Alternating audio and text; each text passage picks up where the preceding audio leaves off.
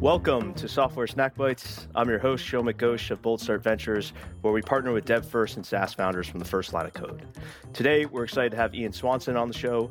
Ian is the co-founder and CEO of Protect AI, and I'm also joined by a special co-host today, Emilio Escobar, CISO of Datadog, and a previous guest all the way back on episode 2.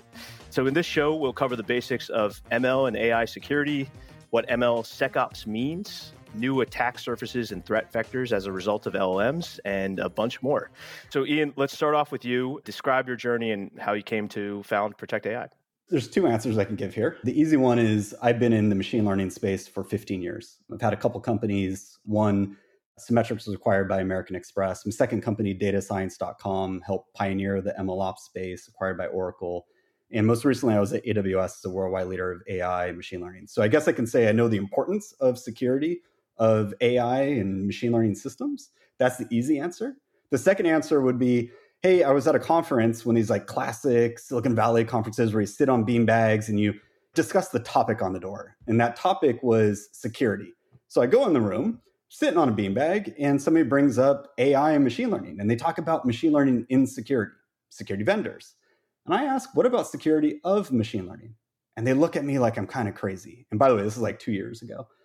And they say, well, code's code, and was one answer, one response. Or they said, well, we adopt AI from vendors and the vendors have the security covered. Well, I know that's not always true. And sitting 2 beanbags over from me was Ed Sim, managing director of Bold Start. And he texts me and he's like, let's get out of this room and fund your new company immediately. And so I'd like to say like this was a easy decision, AI, security of AI and machine learning. And it's something that I've known for over a decade. But it really was that catalyst of that event, and talking to Ed, where we really sat down really with a napkin and said, you know what, let's go for it. Let's build a new business here. That sounds like Ed's MO right on the dot. So, but I'm glad it worked out. Emilio, you want to introduce yourself briefly for those? My story is not as exciting. I think the one thing in common that Ian and I might have is that me being a CISO and him being a multi-time founder is that we're sucker for pain. So I think that's probably a good intro in itself. But CISO of Datadog, long time in security, mostly for high-tech, fast-paced companies. So Ian, let's dive into what Protect AI actually does. Yeah.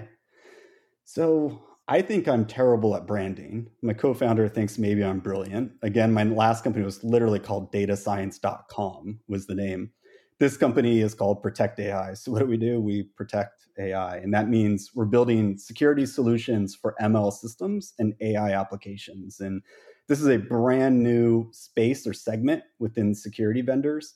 And we're liking to call it MLSecOps. So just like we have, DevSecOps, we think there needs to be a brand new evolution of ML operations to include security.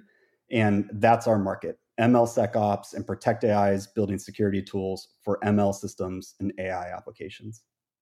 I'm curious about, before we dive deeper into the MLSecOps topic, because I want to really go deep there, first kind of go back to your time being the worldwide AI and ML leader at AWS. What did you see about enterprises actually adopting ML and where, to use the adopter curve, right?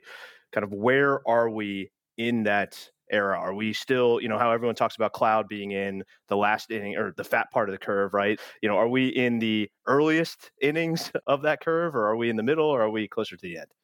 So at Amazon, at AWS specifically in my role, my team around the world would meet with over 9,000 customers every couple months. And so it truly was large adoption. I can't give clearly, the revenue, but what Amazon has said is they've had, 100,000 customers using AI and machine learning across the AWS stack. There's still much, much more growth to be had. I mean, we're hearing about companies like Jamie Dimon in his shareholder letter for JP Morgan Chase saying we have 2,000 ML practitioners and engineers. We have hundreds of use cases. We're spending over $1 billion in AI, but yet we're still have a long ways to go. So I think it's not early. We're not necessarily fat, but we're starting to build our muscles and become fat. Yeah. And what led to those companies, the ones that you saw being effective at it? Did they first have to hire a bunch of data engineers and set up their data pipeline properly? Was it they had to have a cloud data warehouse? Were there any sort of things that you were like, okay, I know this company's going to make it here. They're on the path to leveraging ML? Going back to my last company, datascience.com, which we started in 2014, the catalyst here was really the rise of MLOps as a thing, as a practice and a process that companies are hiring around, understanding, building centers of excellence, but also as a software category. And so as that came to maturation on that side of MLOps, we started to make sense for companies of how do you build, how do you collaborate, how do you put models into production and monitor these models? And so we really saw that change take place between 2014 and 2018. Now there's not one large enterprise that I know that doesn't have an MLOps strategy, team, and software in place. And so that's really helped in terms of driving and being the catalyst for a lot of these companies adopting and putting in production ML and AI applications. I would say also there's a lot of investment too done in building infrastructure to support that ML ops, right? Not just the production and the testing and the building of them, but the running of them. And if you're containerized, what does that look like and things like that. So I agree with you. It's the rise of the whole ecosystem around it, right? Right. And so if you look at one of the latest vendor ecosystem charts, eye charts, if you will, on the data and AI space, there's over 1,000 vendors. It's kind of crazy. Like I would hate to be one in your shoes, Emilio. Like it's 99,999 less than security, but it's getting there. Yeah. It's like I said, it's kind of a new growing space. AI security. I think there's like 5 companies right now. So I want to dive into the ML security aspect of all of this. So first, I think let's set the stage for people who are trying to understand what does ML security mean. And I think one of the things is what are the components, right, involved in that. So really the supply chain aspect, you have the Jupyter Notebook, you have open source libraries, you have data selection, you have production deployments, all these sort of things, right? So I know there's a lot of areas, right, to cover in that, but Ian, maybe start off by compressing that into what are the key areas of the ML supply chain that people need to be aware of. Yeah. So let me back up from a higher perspective. As I stated before, MLSecOps is becoming a thing, machine learning security operations. And there's 5 key pillars that we see for MLSecOps: supply chain vulnerabilities, model provenance, governance, risk, and compliance being the third, trusted AI, and then adversarial machine learning. So you brought up supply chain. So first, the ML development lifecycle is different than the software development lifecycle. And what I mean by that, and it's really important to be able to understand that, is it includes data. It includes model artifacts, how you train and tune the models, and yes, code, but it's also dynamic. It's constantly learning. It's creating new data on that side that's retraining these models. Now, with regards to the ML supply chain, I like to say that it's very rare to find companies creating completely original art in AI, meaning that most AI and machine learning is built on the back of prior art, whether that's academic research, maybe it's open source libraries, packages, frameworks, or foundational models. And all of this is included in the supply chain along with the data that's used to train these models and validate and test these models. So the supply chain is more than just code or OSS. It's quite extensive, especially if you tie it back to the ML development lifecycle and how that differs from the software development lifecycle. Actually, one point there too is, and maybe something that is not heavily talked about, at least that I've seen, is double clicking on that data aspect of ML security. So you have all this software that processes this data, and then you look at the more traditional security vulnerabilities that happen when you deal with unfiltered data, right, or unsanitized data. So how do some of these libraries actually parse some of that data as they're working on the ML models? And we've seen things even within Jupyter, for example, with like remote code execution by you running a model on some data that contains some code and it just ran it. So like, I don't know if you can share more about that, but is that part of what you're suggesting as well? Is that where your mind is at? Yeah, absolutely. So let's stick with that example on the Jupyter side. So Jupyter, for the audience, is an IDE that ML practitioners use, oftentimes when they are exploring data in the experimental phase of building a model. Some companies, and you can Google this, actually use Jupyter Notebooks in productionalizing and building, models that get deployed, which might be a little bit crazy. But in a Jupyter Notebook, you can pip install open source packages, and there's ways to lock that down. And Emilio, I'm sure you do that, within your company. But sometimes it's the Wild West. People are just going in there and they're installing all of this open source software. But here's the kicker. There's not one SCA tool on the planet that worked for a Jupyter Notebook.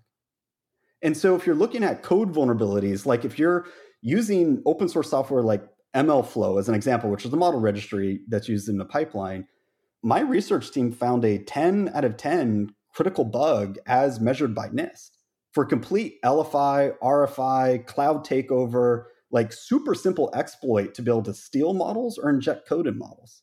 But the point here is there are tools that are not covered by today's security vendor landscape that looks at the supply chain and is able to inform, detect, stop, those areas where there could be vulnerabilities. And that's a gap within this area. Yeah. So how would you suggest teams, like where do they get started? Like what are some of the initial points that, if you're looking at ML security from scratch, like what are the first two things that you recommend people to look into? First and foremost, you can't protect what you don't see or you don't understand.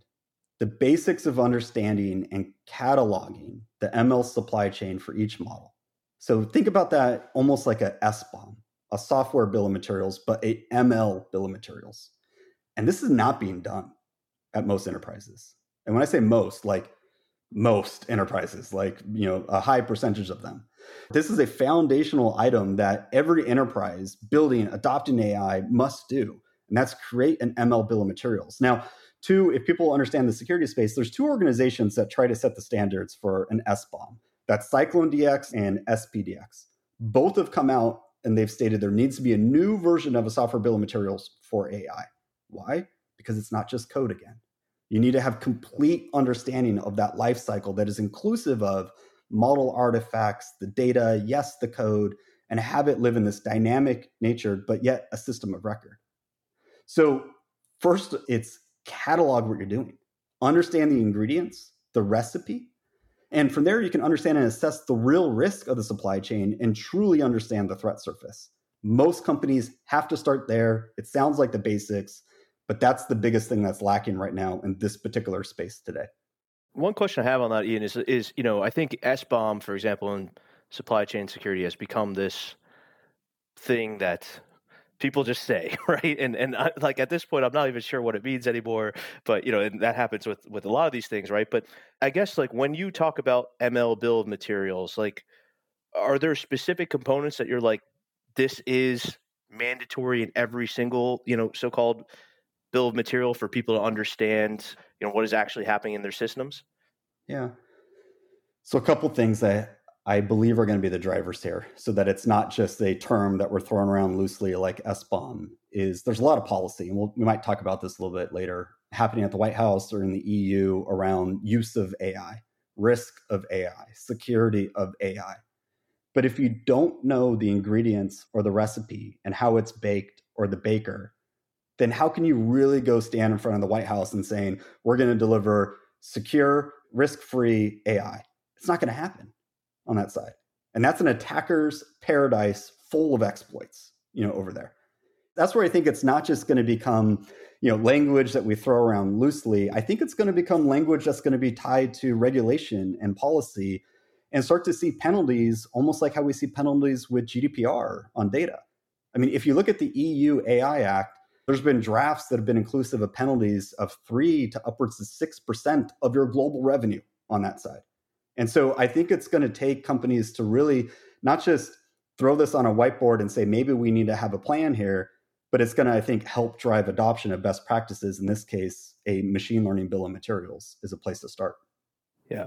One thing on the attack surface or the type of attacks that we might see, I've read a little bit about ML poisoning attacks. And Emilio, I'm curious if you've seen or read anything about this as well, but it seems like something that is coming up more often. I guess one, describe what they are, and also do we expect to see these, on the rise exponentially, or what's the magnitude of that issue that you expect to see, Ian? So first, what is a machine learning data poisoning attack? It falls under that pillar of MLSecOps that I called adversarial machine learning.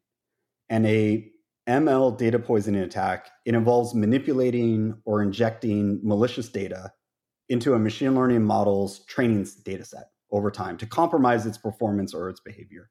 So you can start to pepper it with things that could start to skew the data, if you will, over time. So what's an example? So let's say in a facial recognition system, an AI application that gets built, an attacker could add, in a subtle way, modified images of a specific individual to the training data set over time. And this could cause the model to consistently perhaps misidentify that individual as someone else and potentially leading to unauthorized access or false accusations in security or law enforcement applications. And that's actually, you're starting to see a lot of policy, if you will, even around facial recognition systems in the EU, New York, and elsewhere. But I think data poisoning attacks are real. It's a real threat vector. It's pretty hard to carry out because it takes time, on that. But then also it ties into the importance of understanding your training data, having attestation of your training data all the way through to the model that's being deployed. But it is a real attack vector underneath the theme of adversarial machine learning. That's interesting. This might be my uninformed opinion or sort of angle to this, but I'm very curious about how you think about ML poisoning and differential privacy. You're adding noise to the model to make sure that you can't identify a single individual as much as you can. How do you balance for allowing differential privacy, but then protecting against something that would add noise to the model, which is what differential privacy kind of does? I think that's a tricky balance, to be honest. And you start to get into this category that we call like trusted AI, like ethics and bias and explainability, and tying that into the data, that you're training these models on and making sure that the outcome that we are driving is not biased, can be explained. And at the end of the day, that we have, complete wherewithal, if you will, on the data to make sure that it's not being tainted, on that side. But this is an incredibly hard area, one, for attackers, to be clear. Like, it's hard to poison data. It's a real attack vector, but it's also really hard to defend against and to understand. I mean, you're looking for anomalies that go into these data sets, as an example, and that's tough. You're talking about robustness, of these models in these data sets. So this is a hard problem. It's a real problem, but I also don't think it's the place that attackers are starting. The attackers are starting further down the supply chain with OSS and some of the other areas and exploits. But this is an area that I think is going to get a lot of pickup, especially with large language models and how they're being trained. You mentioned the EU AI Act. I'm very interested because you just said, and I agree with you, defending and attacking these models is quite difficult. And I think there are more low-hanging fruit that maybe attackers are going after, like open source libraries and things like that. But do you think there is a known good already enough for there to be regulation against, right? So like you said, 3 or 6% of revenue. Is it more about the ethics of ML that is being regulated or the actual security of ML that's being regulated? So if you read some of these draft policies, a lot of it has to do with the use and the impact, and you can almost tie that into like the ethics, right? Like, what is the purpose of the machine learning model? What is the use case of it? What is the impact, and how can that harm society or the people that it's aimed, at? So you see it a lot in facial recognition, law enforcement. You might see it in HR of how you're hiring, make sure you're not being discriminate, and being equal. And so to your point, like, there's a lot of emphasis there on use and impact and ethics.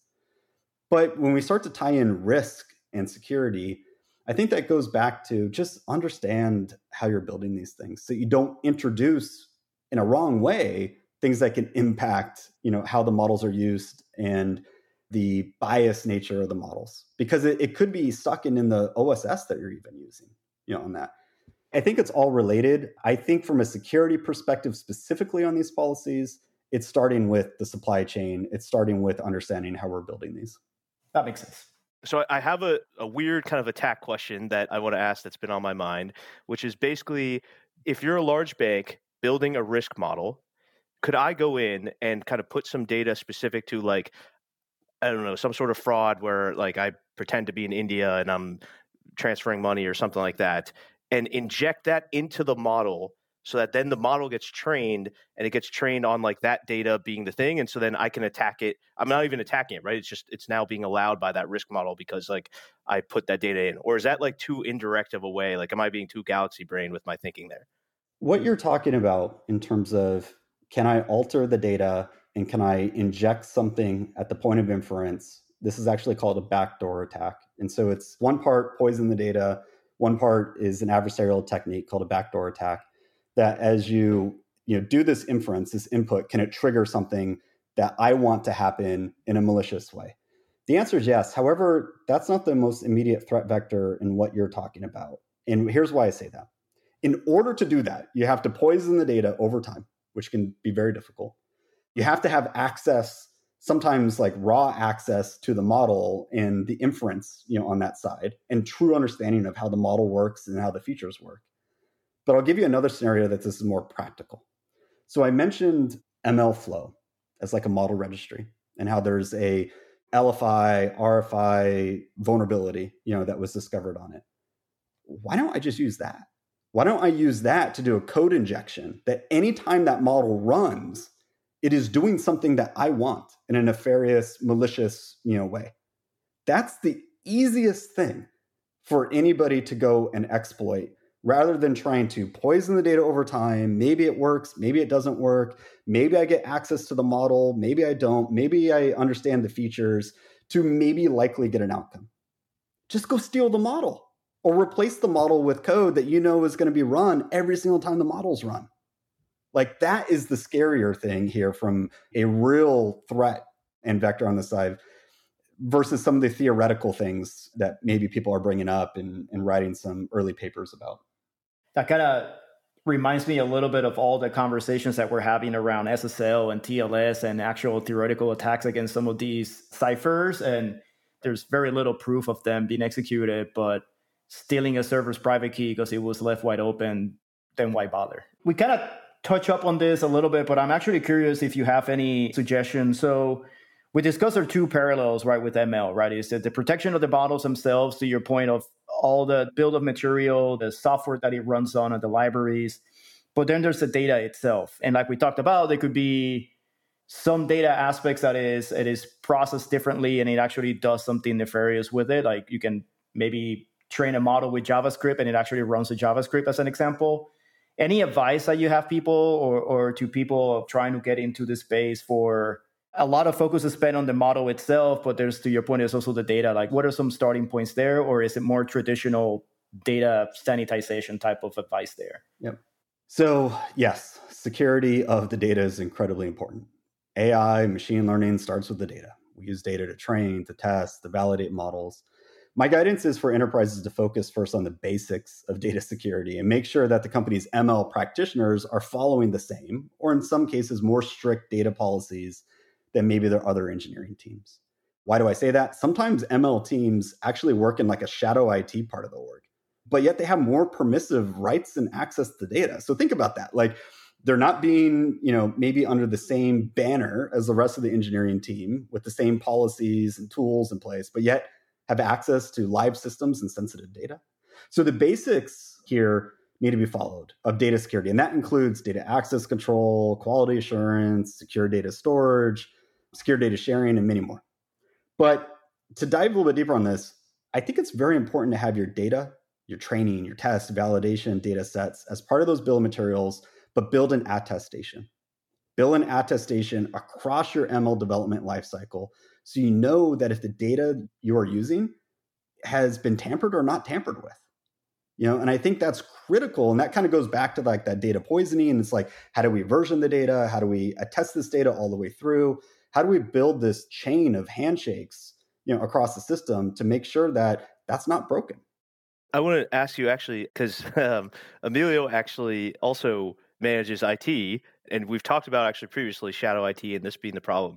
So I want, Ian, maybe you to double click on it, and then Emilio also would be curious to hear your view on it. But like, what does that statement, I'm going to mix it up, but like ML engineers are shadow IT or have access to shadow IT or something, like, what does that mean? Like, what do you mean by that? So first, let me just say, I think it's gotten better over the last 5 years, but let me tell you where I'm starting from. As we were helping to invent the MLOps space back in 2014 with my company datascience.com and many other awesome companies, there was a lack of tooling. And so Emilio and others would go to the data science teams, as they were called back then, and go, what do you need? And data science teams would be going, we're coming out of university and we're using all these ad hoc tools and tools that were very hard to govern. Plus, they were coming out of academia, not with hardly any engineering training or background on that side. But yet they're writing code, they're using open source, they're working with sensitive data. And then just the concept of artificial intelligence and machine learning for some IT professionals was kind of off-putting of what is this new thing that I need to learn? And who are you to say that this is different than standard software development practices? and they just kind of shut down, on it. Now, I think it's gotten totally better, to be clear. There are tools, there's process, centers of excellence around it, but you still lack from a academia perspective. These people are coming in as data scientists, usually not classically trained like an engineer that's used to putting code in production. So they sometimes skip the line at some steps, not because they're trying to do that on purpose, just because they lack some of the training and ability that maybe some of their peers do in the organization as well. I agree with that. I've actually seen that transition happen where, in academia, and I might be exaggerating, you work in teams and the whole notion of let's share the work. There's more of that community feeling to it. And then when you go at an enterprise, well, guess what? That's actually somebody else's data that you're working on, right? So you can't really share it as much. So there's that sort of realization that they have to go through. But I agree with Ian. I think the tooling, not just the tooling, but the ability to apply engineering practices to ML, like what we're talking about, MLOps as an example, has actually shifted some of that mindset, and people do care, but it's just how do we give them the tools to enable them to make it happen for them, right? So like I mentioned before, is how do we run your Jupyter notebook stuff in a containerized environment, maybe not exposed to the internet in production, but how do we give you the same tools that engineers have so that you can actually iterate over in these models and build and deploy and test? So I completely agree with Ian there. I remember hiring and managing teams in like 2016, 2018 that had never worked with Git and committing code and understanding versioning and stuff. And that's gotten better with training and the ease of use, of a lot of these tools. But that's what we're working with. But I think we have a willing audience, which is nice. ML engineers and ML practitioners, they've really skilled up a lot in the last 2 to 4 years. And management's understanding of machine learning has also improved. It's a lot of similarities to security as well. I think because of the lack of knowledge and necessarily the shared common tooling, there's this thought that we're different, right? We're unicorns because our needs are different. Same thing with security. And as we see more security engineers apply the same practices as software engineers and write code and use Git and use CI/CD and all that, that's how they've been colliding closer together. So I think for the data team is the same. One final question I have actually on the ML portion is, so we're talking about MLSecOps, there's ML engineers, there's data engineers, there's data analysts, right? There's all these different personas. Ian, I think it's kind of, you have the DevOps problem, right? Of like, one, who cares about security? 2, how do you get them to care about security? And then 3, do they all need to be aware of it? Or just talk us through some of that, right? There's all these different personas involved, but when you say, hey, there's all these scary things happen, right? We need to protect against them. What does that mean actually for those personas? Yes, they need to care about security, but why? Machine learning sits at the heart of an organization. So if you're a financial services enterprise, a bank, large bank, anytime money is moved around that bank, if you're a large enough financial services organization, a machine learning model is involved, period. So think about that. That is the heart of that company. And so as you're building these models to assess risk, make loan decisions, trading, all that, this is the lifeblood, of these companies. So should you think about security? Absolutely. Now let's talk about it on the different roles. There are teams that run and own the systems and the pipelines. We typically dub them as the ML engineers. And then there are the practitioners or the data scientists that work through those pipelines and those systems. So data scientists and ML practitioners, I think they're going to start using shift left tools. They're going to use shift left tools similar to what Sneak, really did with DevSecOps, that are going to be native in the environments they're writing code, exploring data, training models. And so, just like we see that in other IDEs, we'll see that more in Jupyter notebooks and other tools to check for things like OSS with code vulnerabilities. Are they exposing PII that they shouldn't? Maybe they'll stop from accidentally sharing secrets, or make sure that the open source software they're using actually has permissive licenses if we're creating interesting IP, on it. And so we've created a Jupyter notebook. It's free, by the way. It's Apache 2 license. Anybody can go use it. It's called MB Defense. That does just that. Shift left tools for ML practitioners. But I think the core persona here of understanding security and really diving deep here is the ML engineers. They own the system, the pipeline, the development lifecycle. They get systems and models into production, and they oftentimes are responsible for working with security teams, For adhering to internal company security best practices and across risk, they have to use security products like ML lifecycle attestation, supply chain security checks, creation of bombs. It's super important for them to have security as a skill. So I want to move into the AI security part because, we got to cover the buzzwords here. And there's no bigger buzzword than AI at the moment, although we're on now, I think, maybe the third cycle, potentially even the fourth cycle of AI being the buzzword, but here we are. So I guess, Ian, start off with how do you think AI security differs from ML security? And we'll say, in this case, when we say AI, we'll just say LLMs. So, Shomek, when you talk about AI and ML security and how it differs in LLMs, a couple things. So first, let's understand what is artificial intelligence. Artificial intelligence is an umbrella term for computer software that mimics human cognition in order to perform complex tasks. Machine learning, it's a subfield of AI, and that uses algorithms trained on data to produce adaptable models that can perform a variety of complex tasks. So they're super related. LLMs, large language models, as you brought up, they're a specific type of machine learning model. And that falls under the umbrella of AI, but it's a machine learning model. So LLMs such as let's say OpenAI's GPT-3 as an example, that's built using deep learning techniques. And those deep learning techniques specifically leverage a variant of recurrent neural networks called transformer architectures. And that was a major innovation in terms of the rise or growth, if you will say, of AI. Now, LLMs are designed to generate human-like text by training on massive amounts of textual data. They learn patterns, context, semantics from the training data to generate these coherent and oftentimes contextually relevant responses. So therefore, I would say LLMs can be considered both artificial intelligence models and machine learning models. But they're a specific application of machine learning with a broader field of AI. That makes sense. We mentioned attestation a few times here, and one of the things I'm curious about is there's been this concept of data assets, right? Where a data team can go in, say, hey, listen, this is an approved data set or even approved results from a query, right?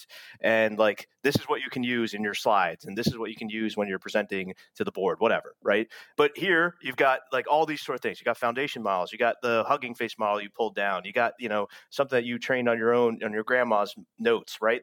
I guess from that perspective, do we need to have each of these be assigned, certified, hey, this is the model that you're going to use? Is that the world that we're going to live in? What does that need to look like? And I guess, or maybe this is more a question for Emilio, would be well, how likely do you think that will happen in an org? But Ian, maybe you first.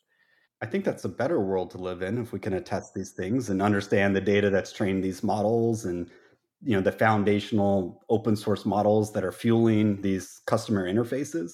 I think that's all super critical and kind of goes back to maybe some of the basics that we're not doing in AI and machine learning and where to focus. We can build in these handshakes and build in this attestation. And I think that's going to be a step forward in terms of trust of these systems, security of these systems, and de-risking these systems. It's a step forward. It's not the complete answer, but it's definitely something that I think we should do. I'm an optimistic, so I wish that we'll get to that point. I think the challenge there is there are only a few players that are building these models right now. So who do you trust to provide the attestation, right? There's a reason why we have inspections done to construction projects that's not done by the builder, right? So I think there's something to say there. I'm hoping that we get to that point where we actually certify through a known list of things of what is it that these models need to have. For example, maybe BOM build of materials for what data was used, how accurate was that data, and things like that go into that attestation. But I don't see it happening anytime soon, though. Yeah, I think what's nice in terms of a innovation, the velocity has been crazy in this space, especially for the last 6 months, is it's not just the incumbents are owned by a few. It's clearly being led by a few, like the OpenAIs and Microsoft's involvement there and what we're seeing from Google and others. But the open source space is growing pretty fast. That is true.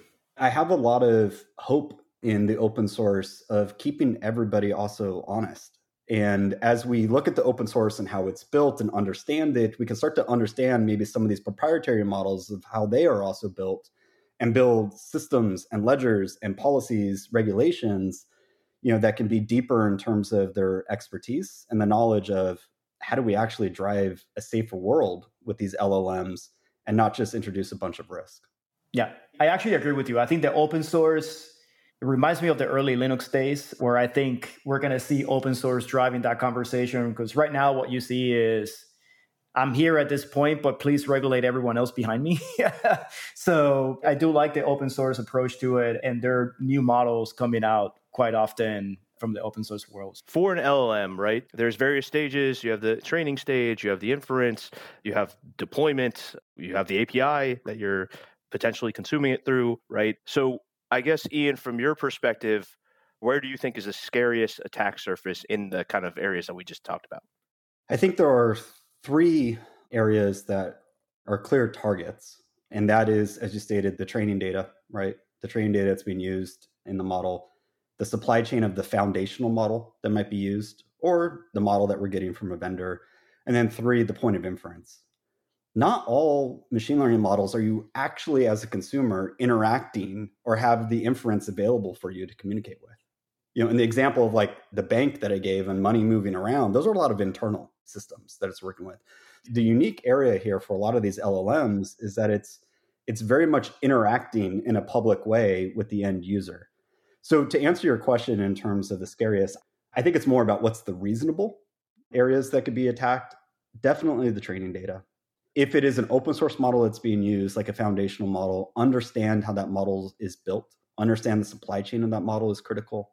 And on the inference side, prompt injection attacks is a newer field in terms of its advancements, its innovations from a hacker community perspective. And there are 4 types of prompt injection attacks that people have been able to carry out with some reasonable success that might hurt some brand for a company, but also get sensitive data, and that's at the level of the prompt side. And so that's getting the most attention, at least from a news perspective, is inference at prompt injection attacks. Yeah. Going to prompt injection is pretty interesting.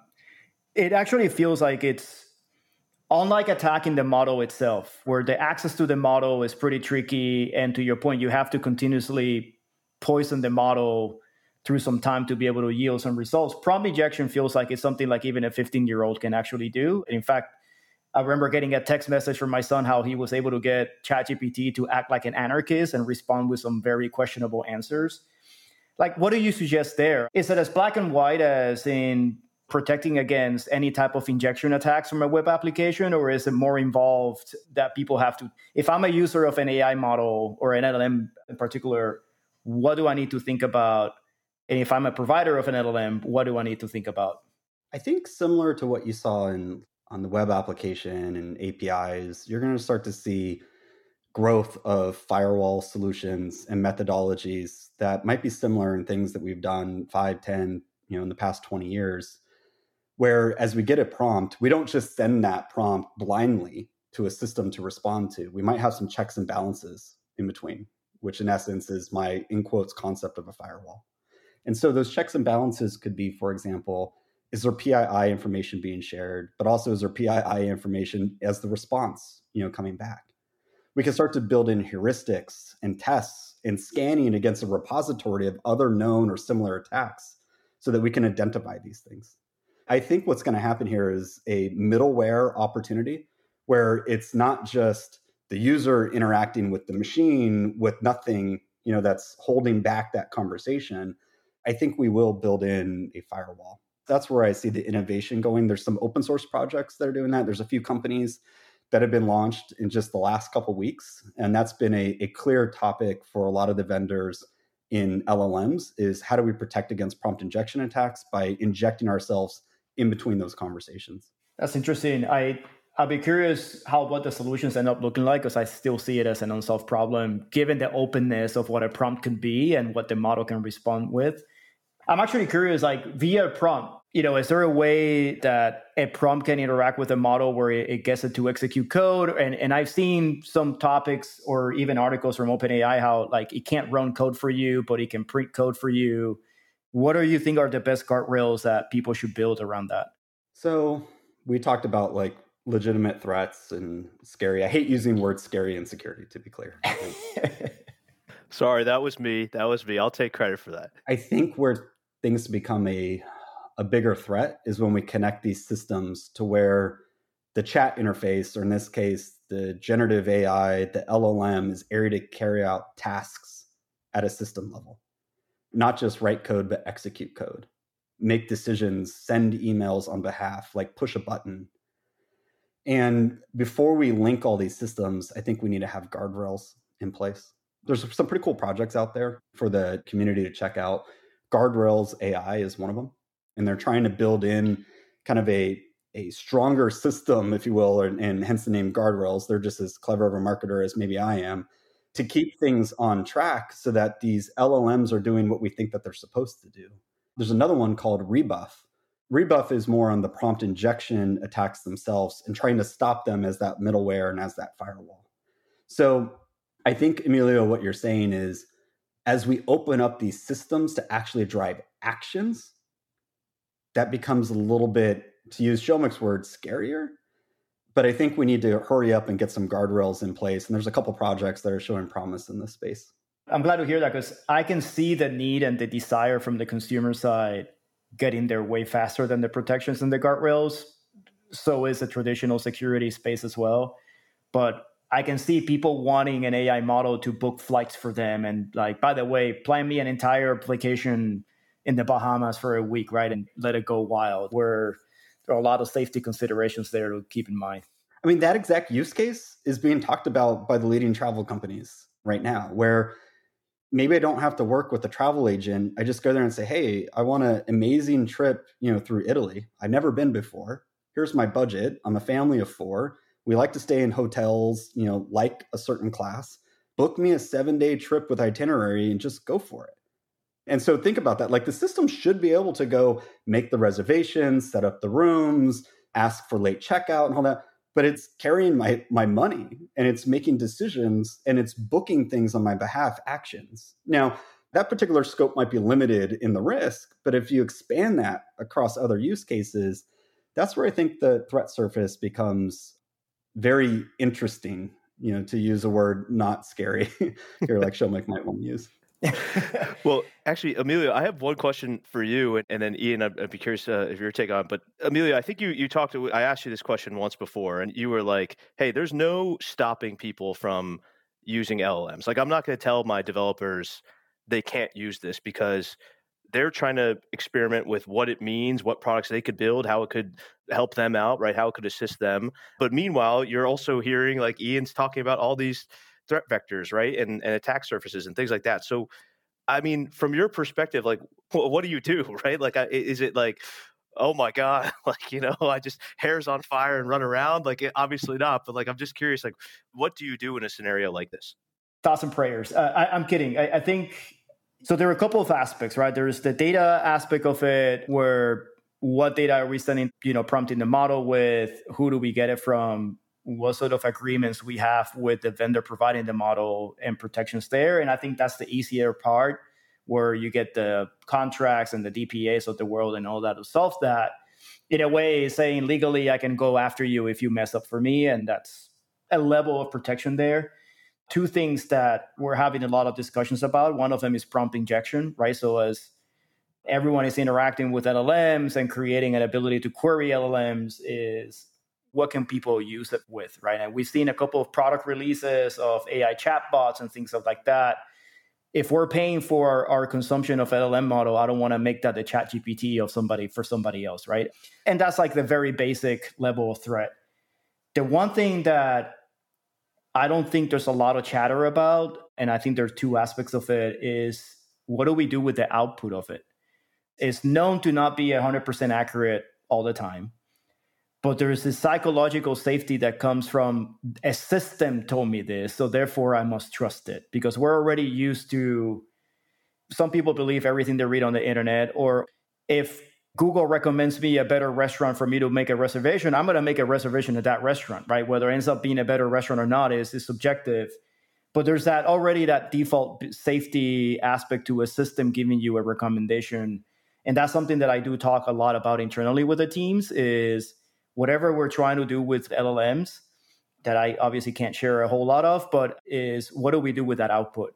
And then second to that is as we're building AI tools for developers or for consumers, what is the safety aspect of it, right? So say Copilot, right, is producing code. Do you just blindly trust the code or do you have processes in place to add some sort of validation there? And then if I'm having an AI book me a reservation, is it going to book me a reservation in a hotel where there's a very high chance I can get robbed the moment I walk out? Or is it in a nice spot for my kids, right? And things like that. So those are where the deeper conversations are. They're providing access to an AI model. I just use the legal route, right? It's as simple as that. And then, because otherwise I'm be lying to myself if I said I blocked it and nobody's using it, everyone is using it. So I didn't want to even go down that route. But curious what you think, Ian, actually on that. I agree with what you're saying. And what I'm seeing from enterprises as they're adopting is let's create policy, let's create process, and let's make sure we have some really good training and education. And part of that training and education is to not blindly, as you brought up, like just accept truth, from AI. We have to make sure that AI augments our work, but is not our work. Right. On this. We need to second guess it. We need to have common sense about it. We need to make sure that it helps us, but it's not the crutch, and the thing that we're having to lean on all the time. And I think that's really important in terms of where innovation is today on AI. It is making mistakes, but it's also incredibly valuable, and it can really bolster productivity if used right within an organization.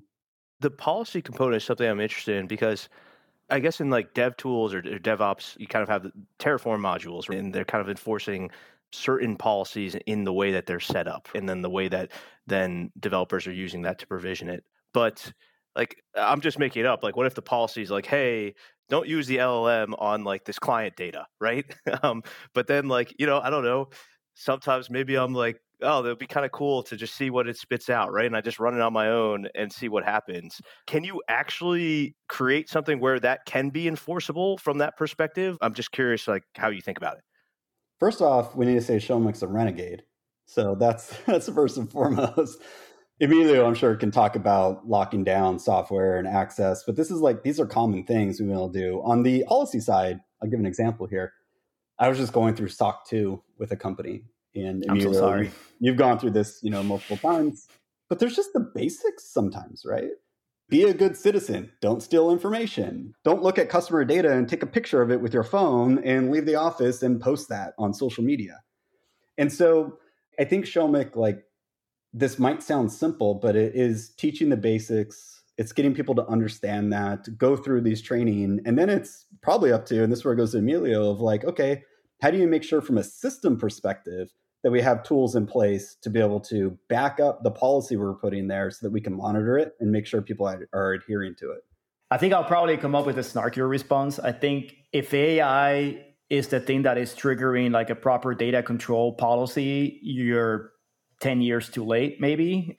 And at that point, you got bigger problems. But on the more practical side, because we do have engineers that are as renegade as Shomik is, and I actually happen to be a renegade myself as well, is what are the tools that you're giving them? Like, a model needs to be tested, right? Like, if you're going to be using LLM, you have to prompt it with something. You can't be prompting it with strawberries when you're actually going to feed it grapes at the end. So what are the mechanisms that you can actually get data that is safe to be used, that mimics what is going to be used once you go live with it, so that we can fully test this and do proper QA on it? So that's been a lot of our focus as well, is if we're going to give you access to this technology, don't just blindly upload it to prod and really GA a product with it. And we have other mechanisms to prevent that already. AI is not the reason for why we have to do it. But what are the things that you can use now? We happen to be in a space where it's very easy for us to do that because we do observability. So we observe Datadog with Datadog. So why not just use Datadog data to test it with, right? So it's a pretty easy answer. So it was a cheap cop-out for me there. I actually want to move into how AI will be actually used in security tooling in the future. And so one thing I want to first start out with is a pretty crazy thing that somebody showed me with AutoGPT, where they basically were just like, hey, AutoGPT, go make money on the internet. And of course, they gave them some more prompts than that, right? But it was essentially like, pretend you're a hacker, and here's some sort of attacks to run. And then you just create a task list, right? And it's like, okay, I need to go figure this out. Here's the result of figuring that out, and so on and so forth, right? The 14-year-old hackers that we were used to back in the day, right? Like, are they going to be just using this sort of tooling to just attack us, all the time and run rampant with these things? Or how do you kind of see that playing out, Ian? Shomek, quite the pessimist on this call. But as you talk about AutoGPT and leveraging these tools from an attack perspective, it is lowering the bar. It's making things easier, but it's also making things more scalable.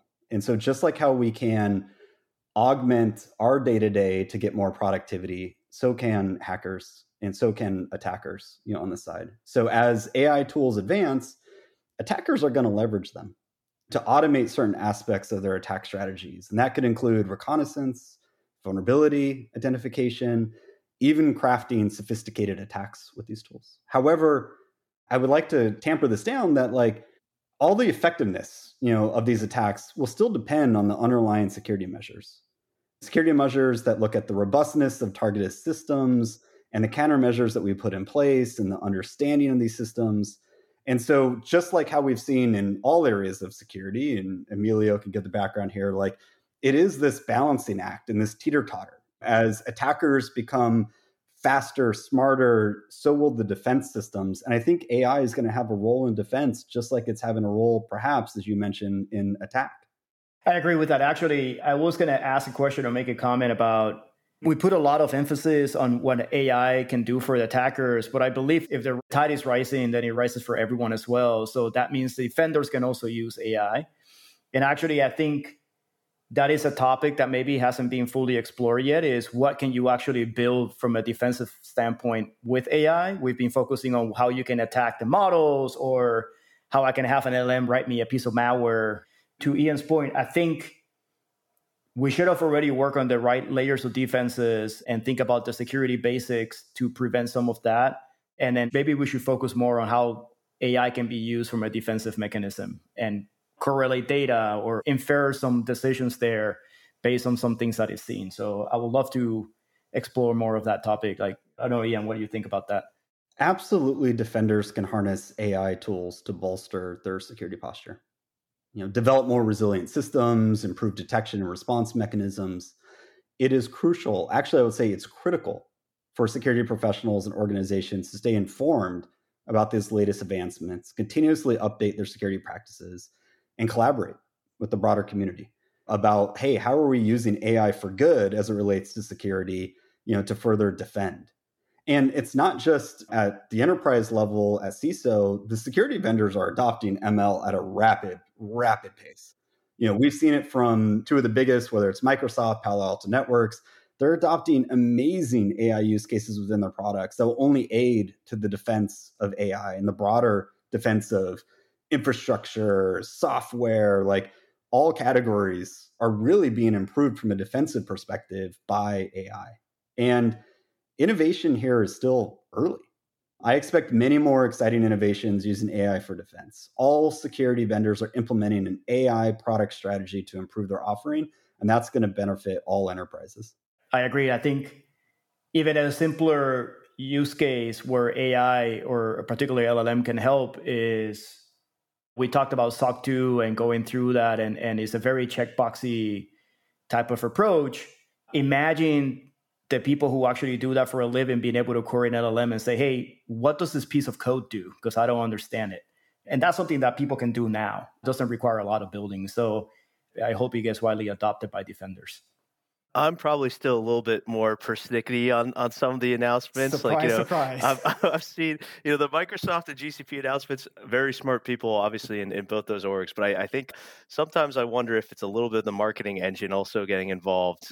But certainly it seems like some areas, SOAR should be changed in a big way, right? Because automation plays so well into the workflow side of things that LLMs can do. And then I also think from the SIM side, I think there's search obviously has a natural bent to what LLM should be useful for and should be able to help out. And then, UI improving those sort of things. But I sometimes wonder if the larger companies are are not catering maybe to Wall Street or something by putting some of these things out. But again, who knows? I actually agree with you. I think there is an element where in your earnings call, if you don't say AI, your stock will go down like 20%. I'm making stuff up, right? But I think there's an element to that.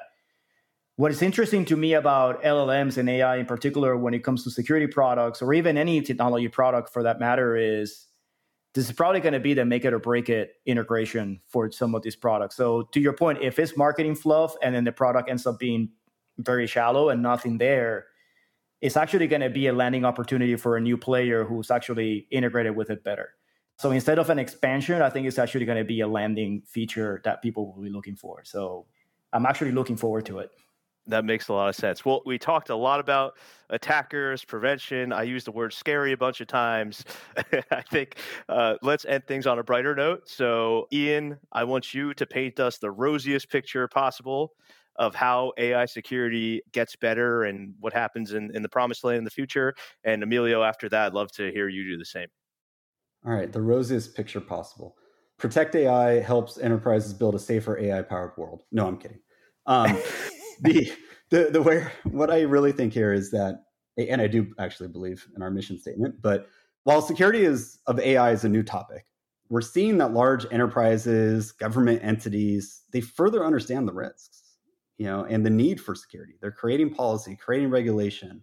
In fact, some enterprises have even started to employ titles such as AI security leader. That's right.